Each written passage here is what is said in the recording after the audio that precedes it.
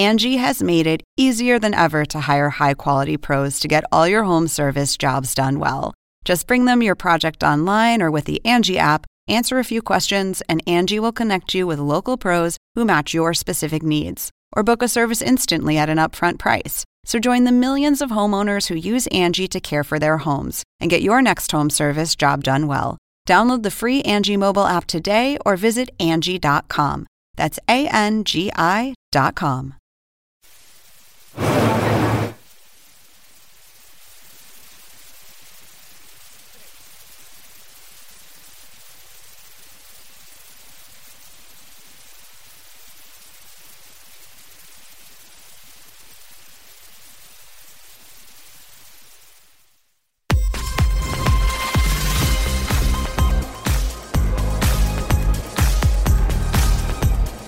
Live from the New York Stock Exchange, I'm Julia Chatterley. This is First Move, and here's your need to know.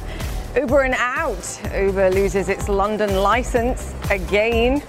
Musk's Cyber Monday. The Tesla CEO touts 200,000 Cybertruck orders.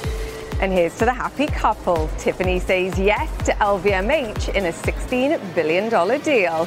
It's Monday. Let's make a move.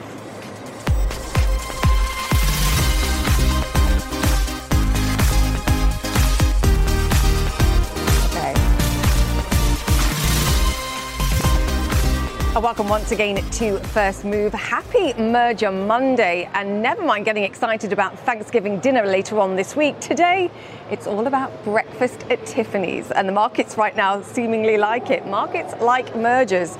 All US stock markets set to open higher. That's following a strong session in Europe too, and it kicks us off, of course, for a holiday-shortened trading week here in the United States. We've also got Charles Schwab and TD Ameritrade confirming their $26 billion tie-up too. So we'll be watching the financials when the session gets started in around 30 minutes time as well. We did see the major averages slipping late last week as well. The S&P 500, though, and this is the key point, still only around 0.5% away from record highs.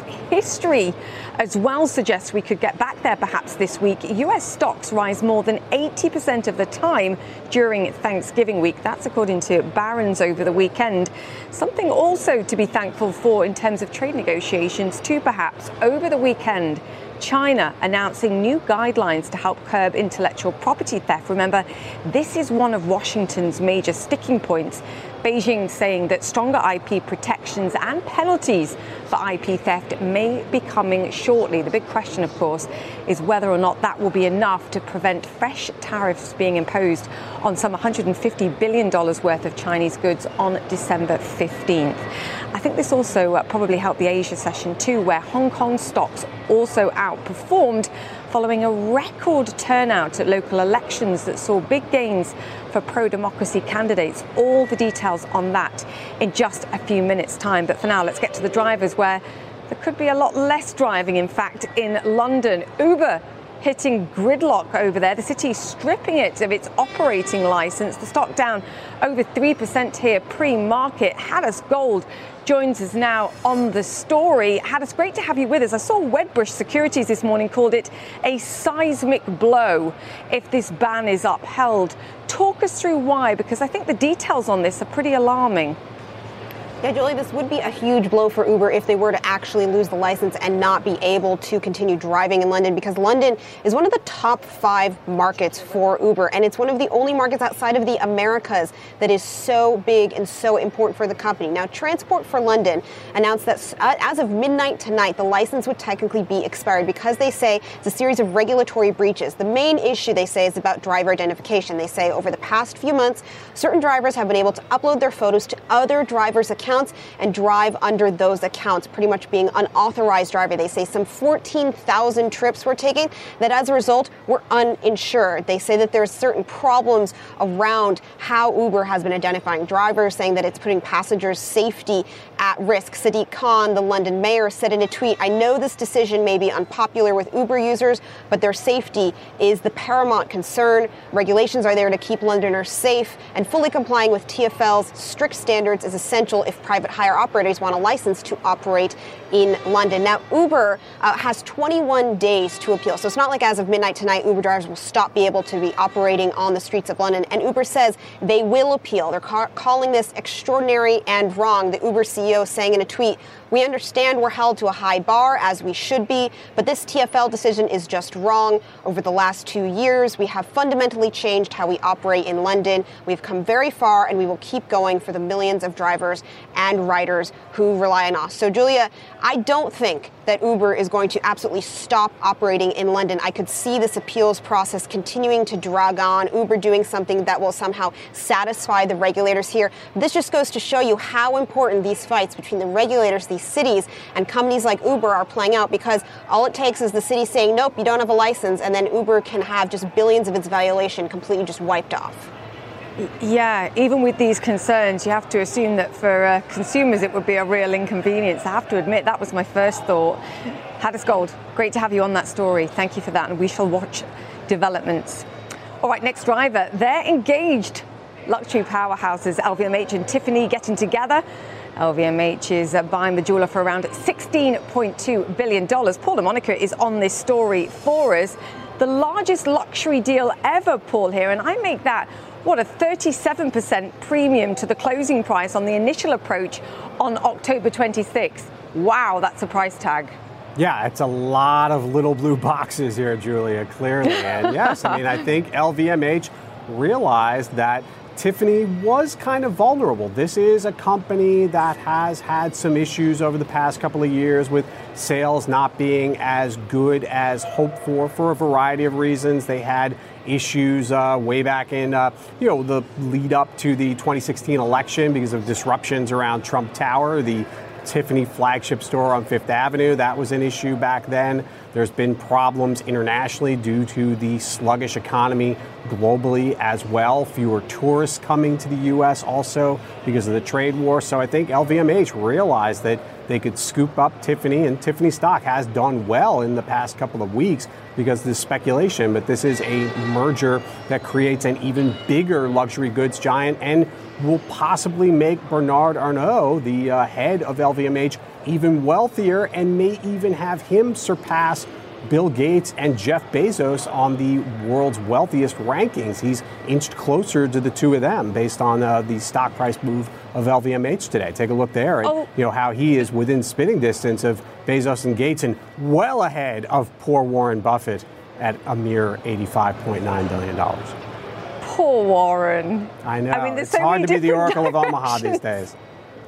There's so many different directions we can take there. I love your point about this providing LVMH with access to US consumers, but also fast-growing Chinese consumers as well. And in return for Tiffany's, perhaps branding help with millennial customers here. But to your point, how close is it then on the global rich list rankings?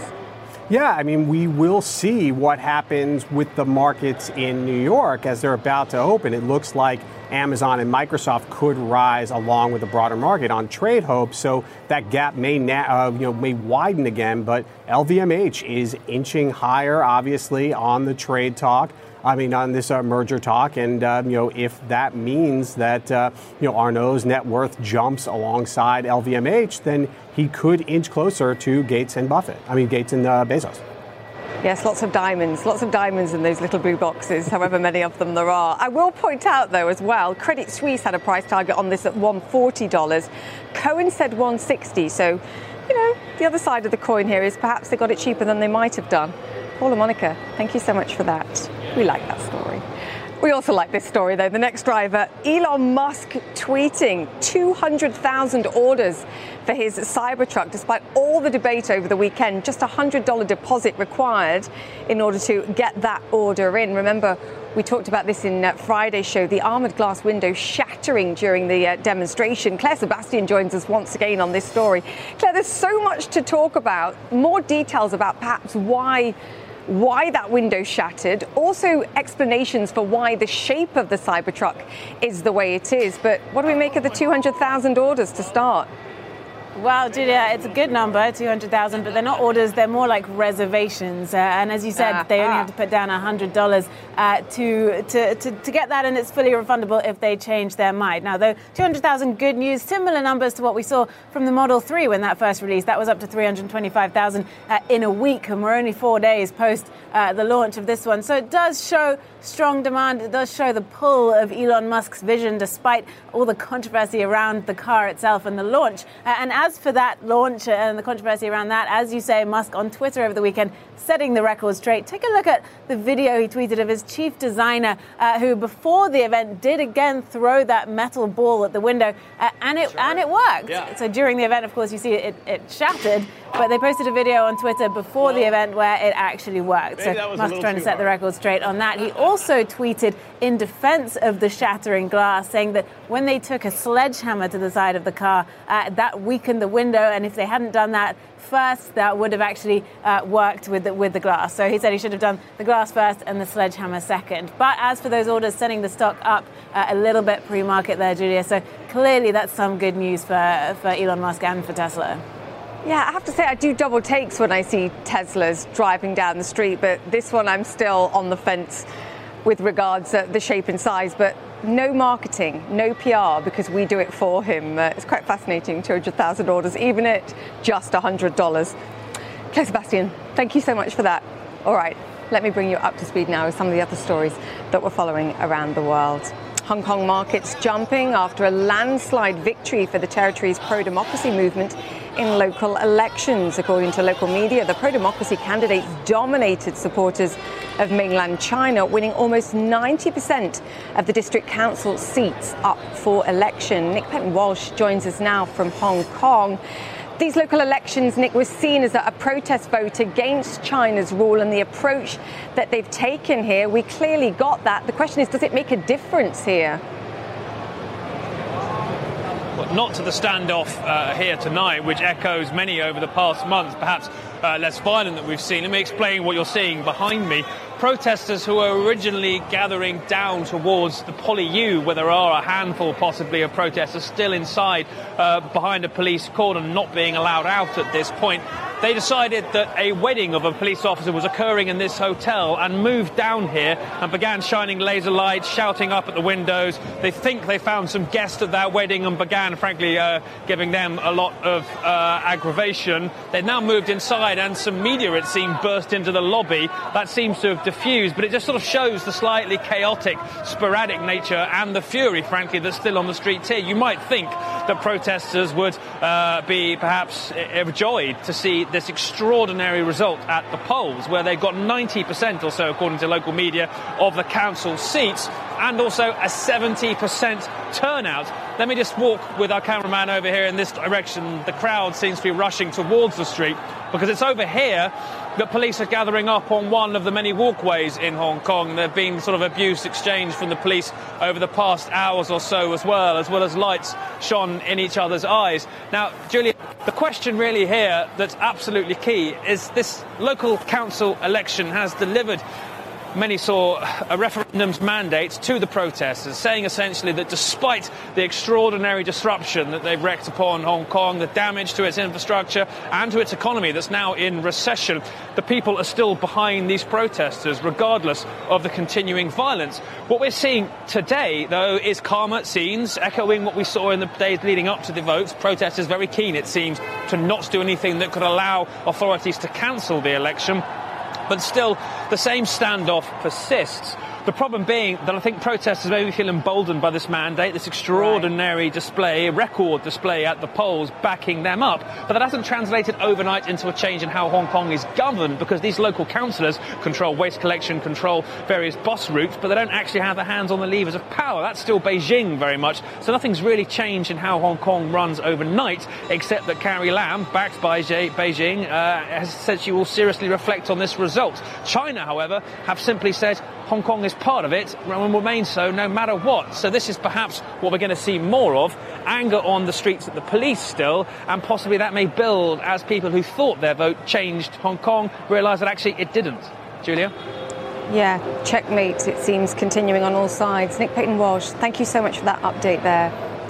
All right, let's move on. The Washington Post reports White House officials scrambled to justify President Donald Trump's original decision to withhold military aid to Ukraine.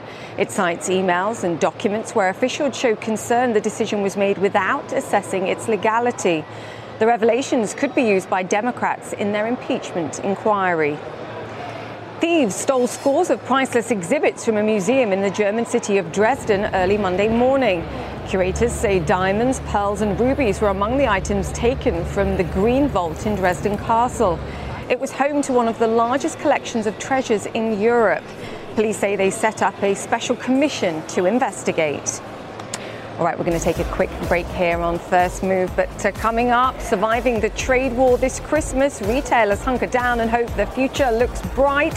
Plus, what's in the stars for Libra? Hard questions in store for one of the founders of Facebook's digital coin. Stay with us, that's coming up.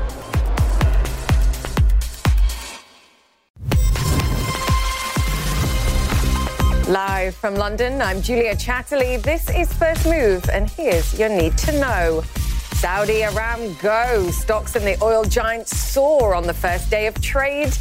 Final countdown, one more day of campaigning before tomorrow's UK vote. And Santa's surprise, the company sharing $10 million with its workers. It's Wednesday. Let's make a move.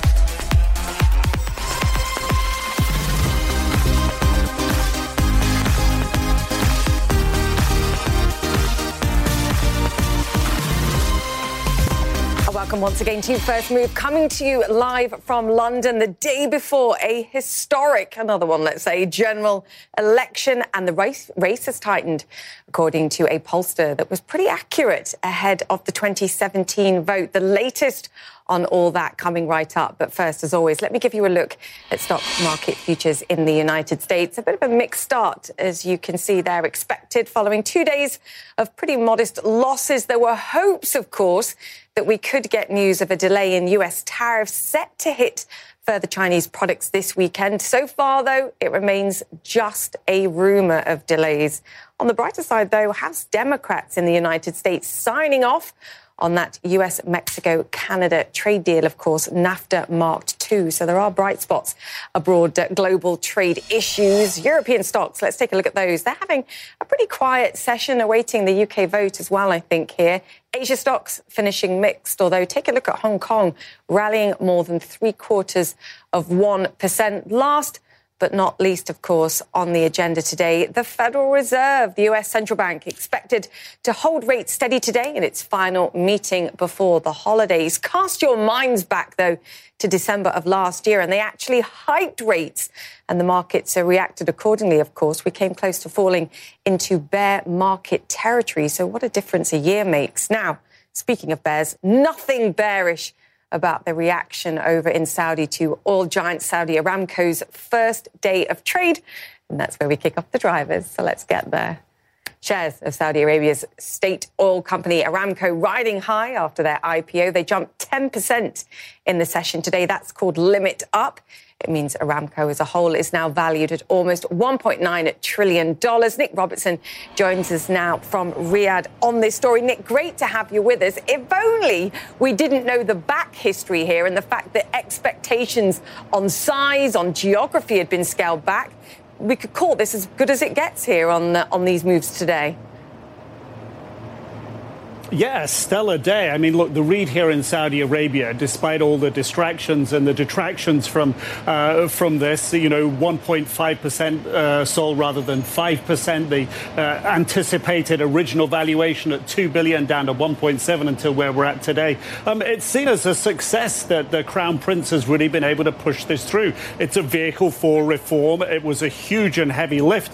There was broken crockery along the way, if you will. The energy minister, the CEO at Aramco, the same man, moved out of the way, replaced by two other people in the past couple of months. So, and the shine taken off of this for international investors because, well, let's face it, when those international investors were invited here back in 2016, they were taken into the glitzy, ritzy Ritz-Carlton Hotel, and given the high talk about how this IPO would be wonderful, yet less than a year later, 300 princes and businessmen from Saudi Arabia were locked up there. In essence, the government called it curbing corruption, but the international read was that this was consolidation of power by the Crown Prince, who really took fortunes off of some of those people. So, that took some of the shine off of it. But today's a huge success, as you say, almost $1.9 trillion.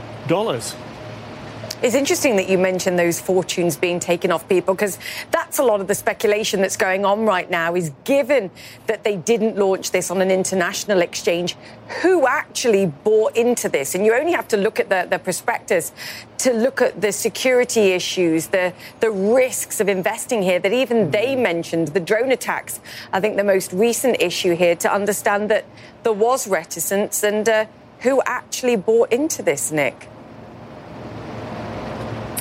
Yeah, it really became much more of a Saudi thing, a regional thing to a small degree. But, there were reports that rich people, and there still are plenty of rich people in this country, were pressured by the Crown Prince and his team to invest in this, that there was pressure on them to do that, and also pressure on some banks to lend to, some larger corporations so that they could invest as well. So, look, the takeaway here is that the amount of money raised, $25.6 billion, is a drop in the bucket for the Crown Prince. That sort of money can get spent very quickly when you have huge projects like the $500 billion futuristic Naum city up on the Red Sea coast. But for the Crown Prince, this is going to give him the ability to leverage a huge amount, hundreds of billions of dollars worth of borrowing on the back of this flotation, should he so desire. Yeah, you make a great point. This symbolism here is all, and it's incredibly important, and an incredibly important step for Saudi and Saudi Arabia here. Nick Robertson, great to have you with us, joining us there from Riyadh. All right, next driver here in the UK. It's the final day of campaigning before Thursday's general election. Boris Johnson's Conservatives still ahead in the latest poll, but only just. Phil Black joins us now. Phil, great to have you with us. The reason why this specific poll and the model that they use garners so much interest is go back to the vote in 2017, and they predicted the seats with 93% accuracy. And what they're saying right now is the Conservatives' lead has narrowed in recent days. Yeah, that's right, Julia. So this latest YouGov research, this snapshot, if you like, seat by seat, constituency by constituency, shows that Boris Johnson's Conservative Party would get a majority of around 28 seats. Now, that's 40 seats down from what the research showed just 2 weeks prior to that. So it's a significant tightening. It still shows a majority, but because of the margin of error, it is still possible that the result could be greater than that, or it could be less than that too. It could still be within hung parliament territory. And there are other things that the research can't account for as well, such as tactical voting, which in this Brexit-defined election, with party allegiances scrambled perhaps in an unprecedented way, that is certainly something that could impact specific constituencies and perhaps the overall result as well. So because of all of that, because it is so tight, Boris Johnson today is arguing strongly. His message to voters is don't be complacent, don't be lazy. It's simply too tight to be clear. So if you want a Conservative victory, you've got to make sure you get to the polling station and vote for it. He's also being very cautious. This morning, he was pursued somewhat live on breakfast television here by a journalist seeking an interview, and he was clearly going out of his way to avoid that encounter. Take a look. Go on. There we go. Prime Minister, will you deliver on your promise to come on Good Morning Britain? Of course I will. Thank you very much. Would you like to see Is that all right there? Is that going to fall off? No, I'm with it. There you go. There you go. Cheering, Prime Minister. That's a good one. So at one point during that exchange, Boris Johnson entered an industrial-sized refrigerator. That's being interpreted by his critics, by many online, by some of the British press, as well as Boris Johnson hides in fridge to avoid interview. In his efforts to avoid an unscripted moment, he appears to have created a scripted moment. Jeremy Corbyn, the Labour leader, is also on a last-minute blitz. He started his day in Glasgow. He's moving his way south and will be back in London by tonight. But here's a little of what he told supporters on the road earlier today. This election is really about a choice. Tomorrow, the people all across the UK will go to vote, and they have a choice. They can elect a government that they can trust. They can elect a government that will eliminate child poverty across Britain. They can elect a government that will end the cruelty and the injustice of universal credit. They can elect a government that will give hope to the next generation by investing properly in education for the future all across the UK.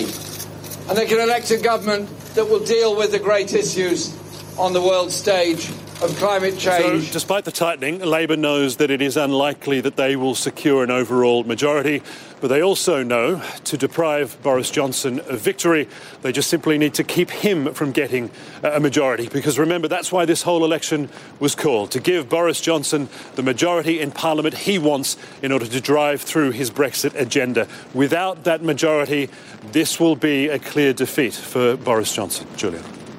Yeah, still everything to play for in these final hours. Just trying to think of a headline as well with the fridge moment. Campaign temporarily on ice. That would have been my headline. Still trying. Phil Black, thank you for that. Let's try and stay dry there. All right, next driver. The US Federal Reserve meets for the last time this decade, in fact, wrapping up an extremely busy year. 2019 saw the central bank cut rates 3 times, unwinding almost half of the 2 years' worth of tightening before it, all the while under a barrage of fire, of course, from the US president. Claire Sebastian joins us now. Claire, not expected to do anything today. What it's all going to come down to is what their forecasts look like for the economy, but also rates into 2020, a critical election year, of course, too. What are we expecting? Yeah.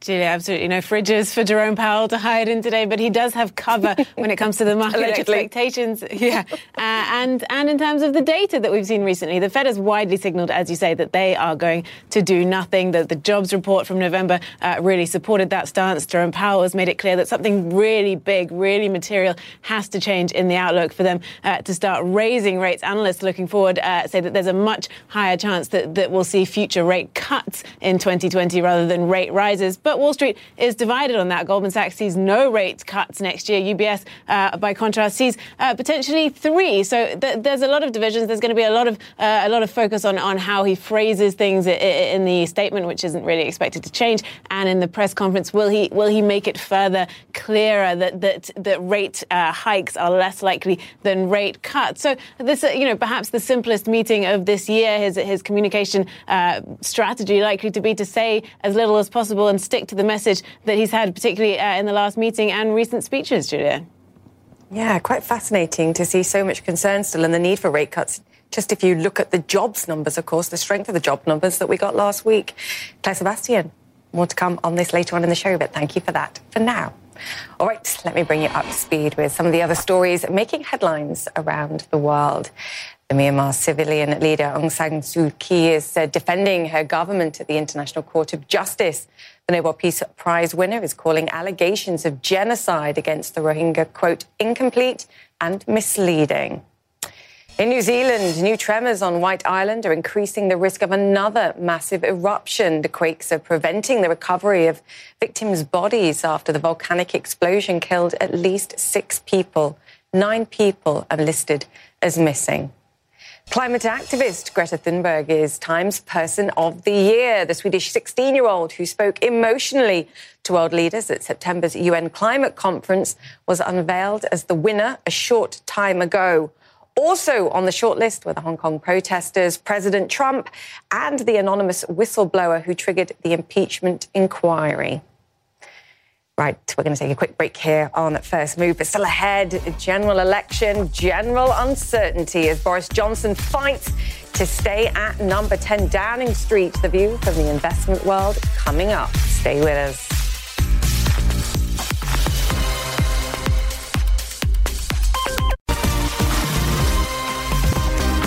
to First Move, coming to you live from London on the eve of the UK general elections. What some have called the nightmare before Christmas. I have to say that there's no nightmare on Wall Street at this moment. Futures pointing to a mixed open as traders await today's Fed statement too, and perhaps more news on a potential tariff delay too. Tariffs expected to rise, of course, just 4 days to go before the US hike tariffs on $155 billion worth of Chinese goods, though the rumour suggests there will be a delay.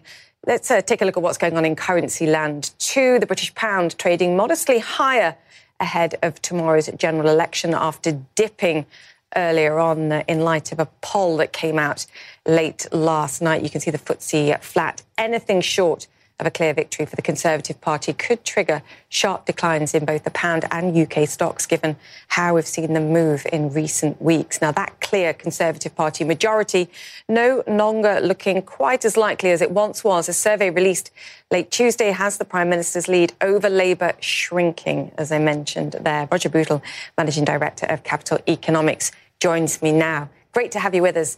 What are you expecting in terms of the result? Well, first of all, it is, of course, as you're saying, incredibly uncertain. Yes. There are a lot of don't knows. We've got the phenomenon of tactical voting, which is a comparatively new thing in British elections, so we don't know. I'm not going to stop there. I personally think that Boris is going to win a decent majority, and possibly a majority a fair bit bigger than the polls are saying. Define decent here. Well, I mean, workable. Mrs. Thatcher, when she first elected in 79, I think she only had a majority of about 30. The big majorities came later. 30 is perfectly doable, but I think it may be more than that, somewhere between the 28 and I think it was 68 that the YouGov polls, the first one initially said. Yes. Then more recently 28. Something between that would, I think, be very acceptable. My suspicion is, but goodness me, you know, we're in difficult territory. We're finger in the air here. My suspicion is that people are overcorrecting for the surprise result last time in 2017, where virtually all the pollsters got things wrong. Except this one, of course, which was 93% accurate, which is why we're talking about it so much. Yeah. The reason why I'm asking about the degree of potential win here, it's important for Boris Johnson's call of getting Brexit done. Legally fine. If he gets his majority, then the UK can leave the EU on the 31st of January. But the degree upon which he can then negotiate does depend on how big his majority is and to what degree he has to rely on the arch Brexiteers and how much pressure they apply. So it is very important, and I think it's going to be important for market reaction here too. Yeah, I think that's right. If he gets a majority of, let's say, 4 or 5 seats, he's going to be a hostage to his right-wingers. Yes. And then there are people who die mid-parliament, there are desertions. So he's constantly got to be on the lookout. That being said, I'm not sure if he piles up a majority much above 40 or 50, it makes much difference. I mean, at that sort of number, he's in, I think, a very strong position. And he's going to be in a strong position also against his European counterparts when he begins the negotiations. But if it's 100, let's say, or 80, I don't think that makes that much difference compared to 40 or 50.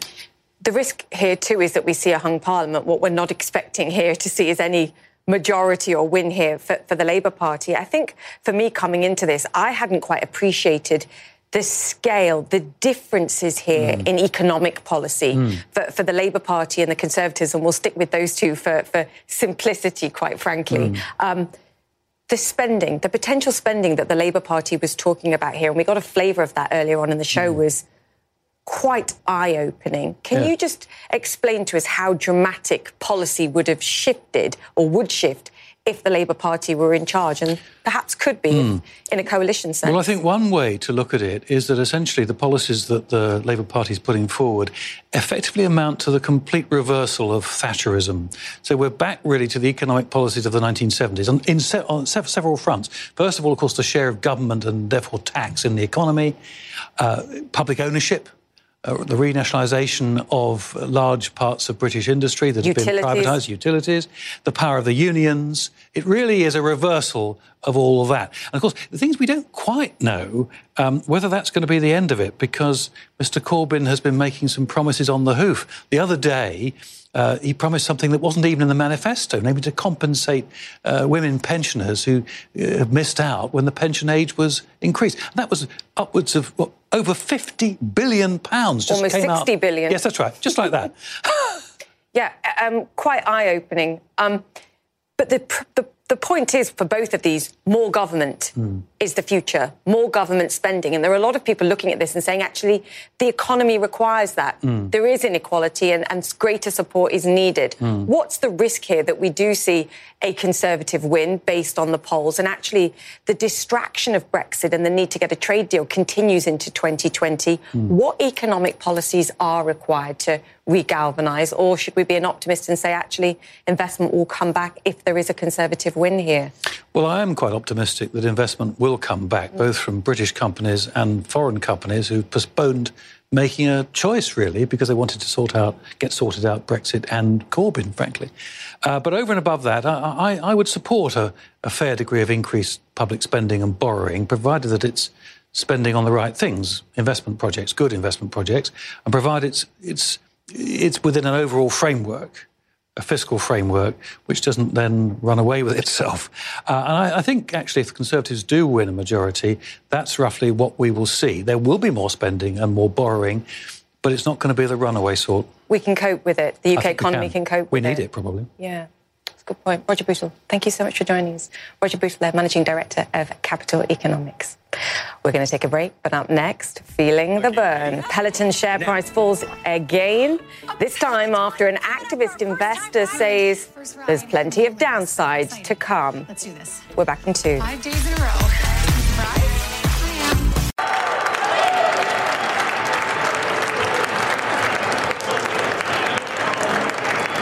Welcome back to First Move live from London. That was the opening bell on Wall Street. Plenty of high fives there, and it's less high five for the market, though. A mixed open for US stocks. Investors playing it safe before a deluge of big events over the next couple of days. We've got today's Fed decision, of course, and tomorrow's UK general election, not to be forgotten either. The first European Central Bank meeting with Christine Lagarde, of course, at the helm, taking place in tomorrow's session too. Now, despite all the trade and political uncertainties, US stocks, just to give you some context here, down by only around 0.5% this December, and still less than 1% away in aggregate from record highs.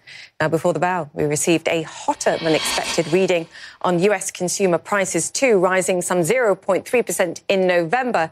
That lifts inflation to a 12-month high, certain to be a topic of conversation at today's Fed meeting. So let's get some more context now. Joining me, Scott Meinert. He's the Chief Investment Officer at Guggenheim Partners. Scott, always great to have you on the show. Thank you so much for joining us. Your assessment of what the Fed does and says today, all eyes, I think, on the dot plots and their forecasts for the future. Yeah, well, Julia, I think the Fed is probably pretty satisfied with itself right now because given the employment data and the data that's coming in, I think Jay Powell can basically say that the Fed's rate cuts have been or achieved the objective that they were looking for, which is, we've stabilized the economy and it seems to be reaccelerating at this point. And, I think the dot plot is going to maybe be predicting future rate hikes. History shows us that about 9 months after the Federal Reserve stops cutting interest rates, if there is no recession, then the economy begins to reaccelerate. So, given where we are and how the Fed has cut rates into the third quarter and to the fourth quarter, I think by the time we get into the second half of next year, we'll see a lot more strength and the Fed will probably have to move again. You actually think the Federal Reserve could hike in an election year? Yes, I think so. I think, the Fed will have achieved its objective. Of course, there are always some macro risks here. The trade war, if it should increase, I think that's going to make it more difficult on the Fed. But I don't think that President Trump is really interested in elevating the trade war anymore because he's facing re-election. And the impact it's having on domestic manufacturing has been not exactly what he'd anticipated. So perhaps easing off on the trade war should be in the cards. And I think that will help the U.S. economy. What do you think would be the trigger for that, ultimately? Are we talking about rising inflation? Are we talking about the buildup of excesses that you often talk about? particularly market-based excesses, or the combination of that and the fact that the jobs market remains and still is incredibly strong, particularly when we look at last week's payroll numbers? Well, it's interesting. Again, if you go back to the history of these mid-cycle slowdowns, like we had in 1998 or even in 1987, and the Federal Reserve pauses on its rate increases and reverses course for a short period of time, it allows excesses to build up into the system. Between 87 and 1990, there were a lot of excesses that built up in the real estate market, and we ended up having the government having to bail out the banks in their commercial real estate exposure. And then obviously in 98, we had the internet bubble, and so by the time we got to 2001, the excesses in the system had forced the Fed to have to take more aggressive action.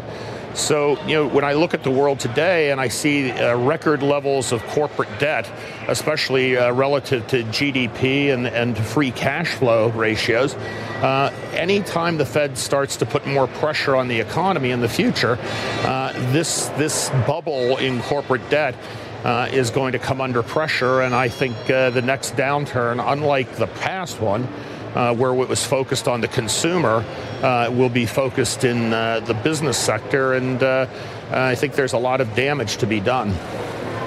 It's interesting. We'll stick with this theme because we were talking earlier on in the show about the range of analysts' expectations for 2020. And there's divergence between perhaps one further cut staying on hold, or even in certain cases, 3 cuts. If you and the Fed are perhaps going to suggest one hike potentially next year, and right now the market pricing suggests they do nothing until November of next year, we're looking at potential digestion problems, perhaps, if they're not cautious with the language and start to warn the market, perhaps, that they're coming to get them with rate hikes potentially sooner than they think. Right. Well, I think that at this stage of the game, they're going to be really hesitant to talk about rate hikes other than what might show up in the dot plot. I think that they're going to emphasize that they're on hold. And I think, as we see the economy rebounding, Julia, it's going to give more of a lift to risk assets, including stocks. So by the time we get into the second half of next year and we're facing a presidential election, I think the Fed's going to be feeling pretty good about things. And that's going to give them a lot more confidence to try to deal with some of the longer term issues they're concerned about, which is obviously price stability. Yeah, the fundamentals and expectations will have caught up by that point. Scott, I want to bring it to the UK because there's a reason I'm here. What are you expecting and what are you telling investors about the UK election and the potential market fallout post that? Well, I think that Corbyn will probably get reelected. I think the market is feeling pretty confident about that. And Julia, I've always been in the minority in that I really felt the whole Brexit discussion was never such a big deal. The reality is that Europe is not going to allow the UK to have a hard Brexit. It's not in their interest, and Great Britain has a lot to gain through Brexit because by being able to negotiate treaties independently, to allow the pound devalue as it did, is good for the British economy. And so in the longer run, I think that Brexit will prove to be sort of a passing storm that nobody really remembers later on. So just to be clear, a Boris re-election. So even in the short term, and let's say over the next 6 months, you see upside potentially for UK assets if we do see a majority government and a re-election of Boris Johnson here in the UK? Well, I think Boris Johnson, I misspoke with Corbyn. Boris Johnson. To be clear. I get a little confused with British politics. Boris Johnson will, I think, be able to consolidate power. And, the most disturbing thing about Boris Johnson, when you look at it, is it's yet another vote for populism and nationalism around the world. And someday, we're going to be dealing with the consequences of this because, as you've seen in the United States, the very nationalistic and populist movement here has caused a lot of turmoil, which we're currently watching in the impeachment hearings. So I think longer term, Johnson will, in the short run, he'll benefit and he'll negotiate his way through Brexit. But in the longer run, Great Britain may choose another prime minister to take them down that road. Yeah, growth policies required, otherwise you can't financially afford to fulfill your promises. Scott Minard from Guggenheim Partners, great to have you with us and get your wisdom, as always. Thank you. Thank you, Julia. Right, up next, as China reportedly orders all foreign tech to be stripped from its systems, we bring you an interview with the head of Intel, one of the firms that could suffer. Stay with us. We'll be back in a few.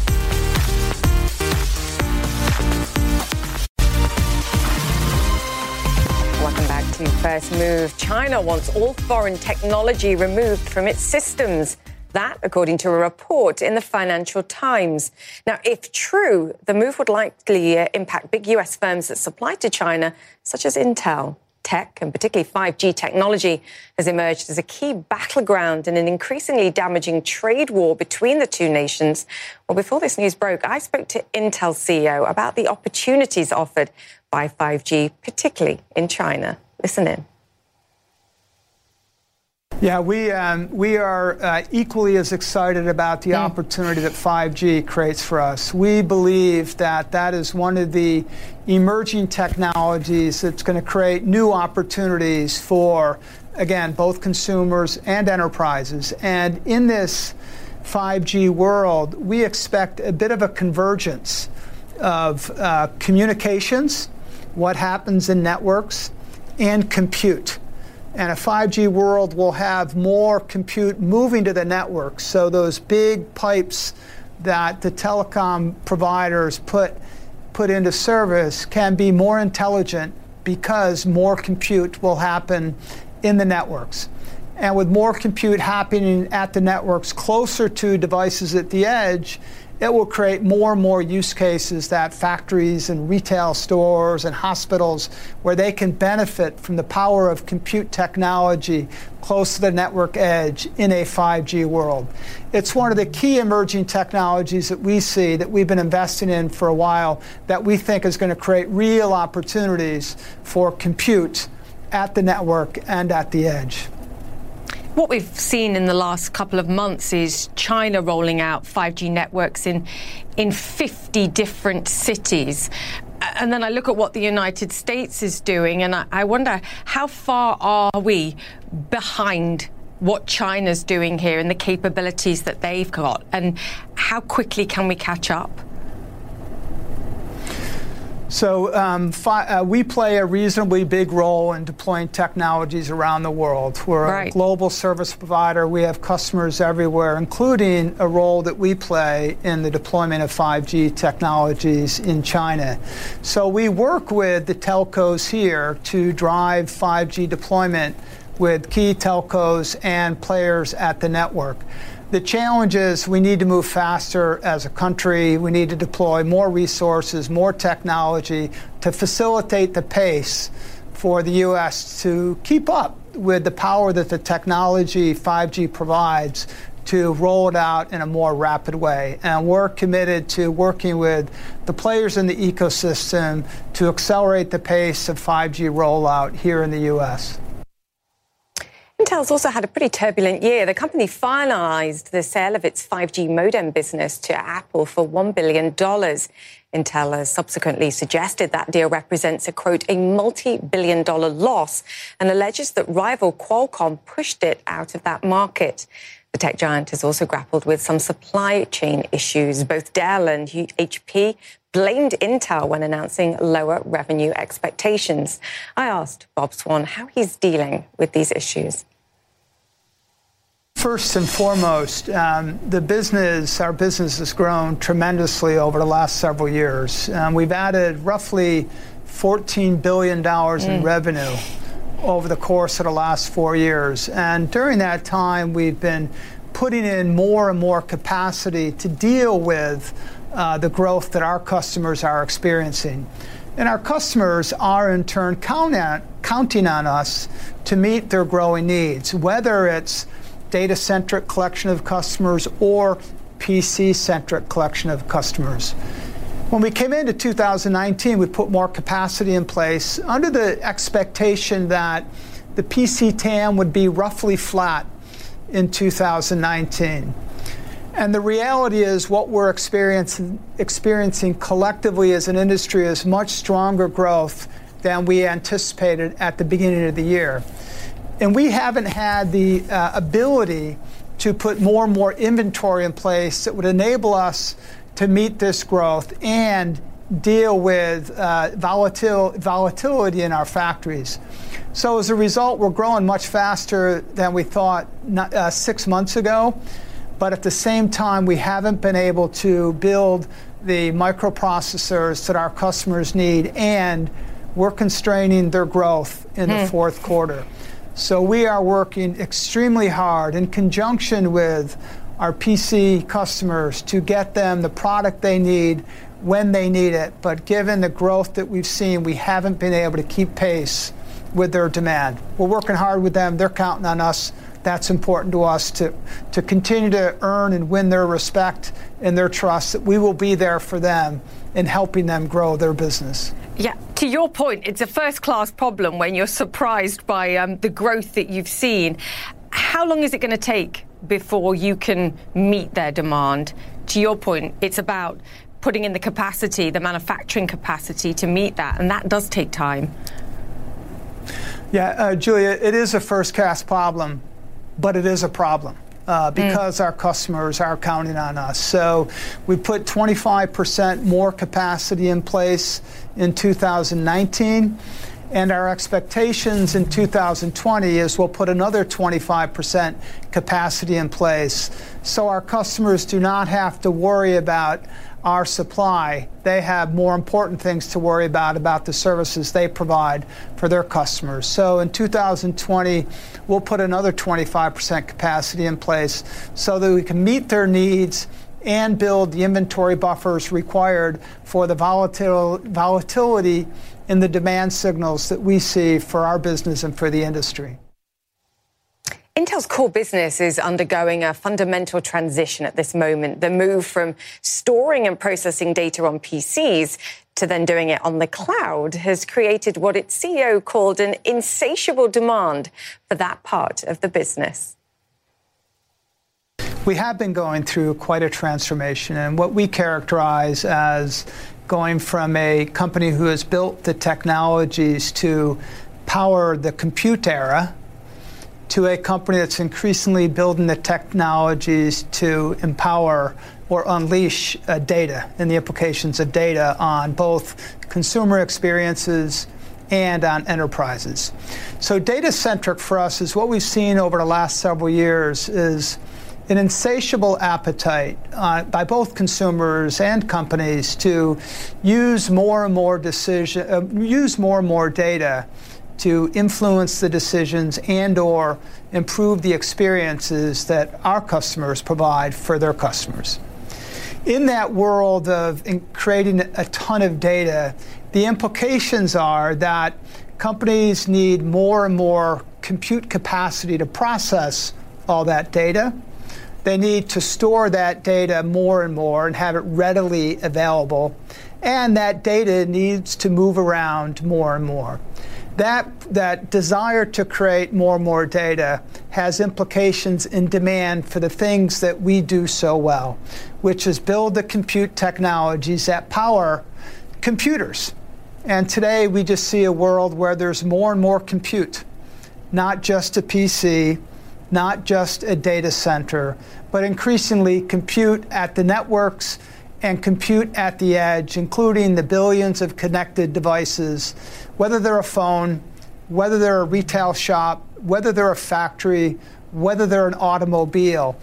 We are building and deploying the technology in an increasingly data-centric world that allows consumers and enterprises to use that data in new and different ways.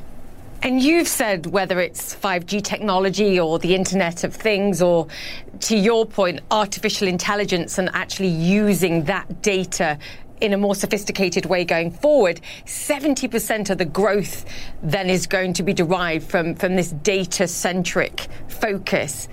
What do we mean by the future? How many years are we talking about for Intel here before we see that statistic? Well, it's been just in terms of historically, over the last 6 years, we've gone from 70% of our company has been driven by the PC, the technologies that power the PC. And over that relatively short period of time, today it's roughly 50-50. And when we project forward, we look at roughly over the next 5 years, what was 70-30 6 years ago to 50-50 today will be more like 30-70. That was the CEO of Intel there. My favorite story of the day coming up. It's beginning to feel a lot like Christmas for the staff of one Baltimore company. The surprise that's moving them to tears. Next.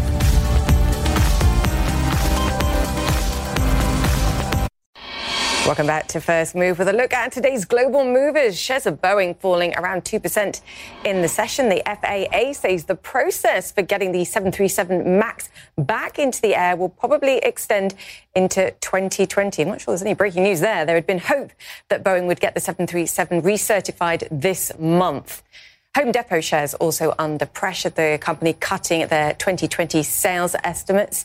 Also look at Peloton right now. Shares sharply lower, almost 5% for a second straight session of losses, as we mentioned earlier. Short seller Citron Research saying the shares of the exercise biking firm could plunge 85% as competitors enter the space, and Netflix bouncing back a bit after Tuesday's 3% sell-off.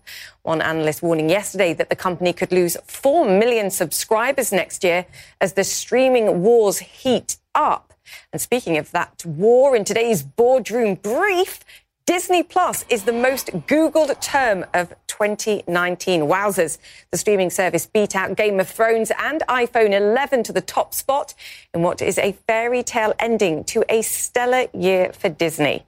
Now, to one real estate company that's really feeling the Christmas spirit. Baltimore's St. John Properties surprised 198 staff at their annual holiday party with a $10 million bonus, split among them that averages around $50,000 each. Quite the sweetener to end the year on. And that's it for the show. I'm Julia Chatterley. You've been watching First Move. Time to go make yours. Looking forward to our Christmas party too. Now streaming exclusively on Max. A new CNN flash doc about the album that has Nashville talking, Call Me Country. Beyoncé and Nashville's Renaissance. Watch it at max.com/callmecountry. Max subscription required.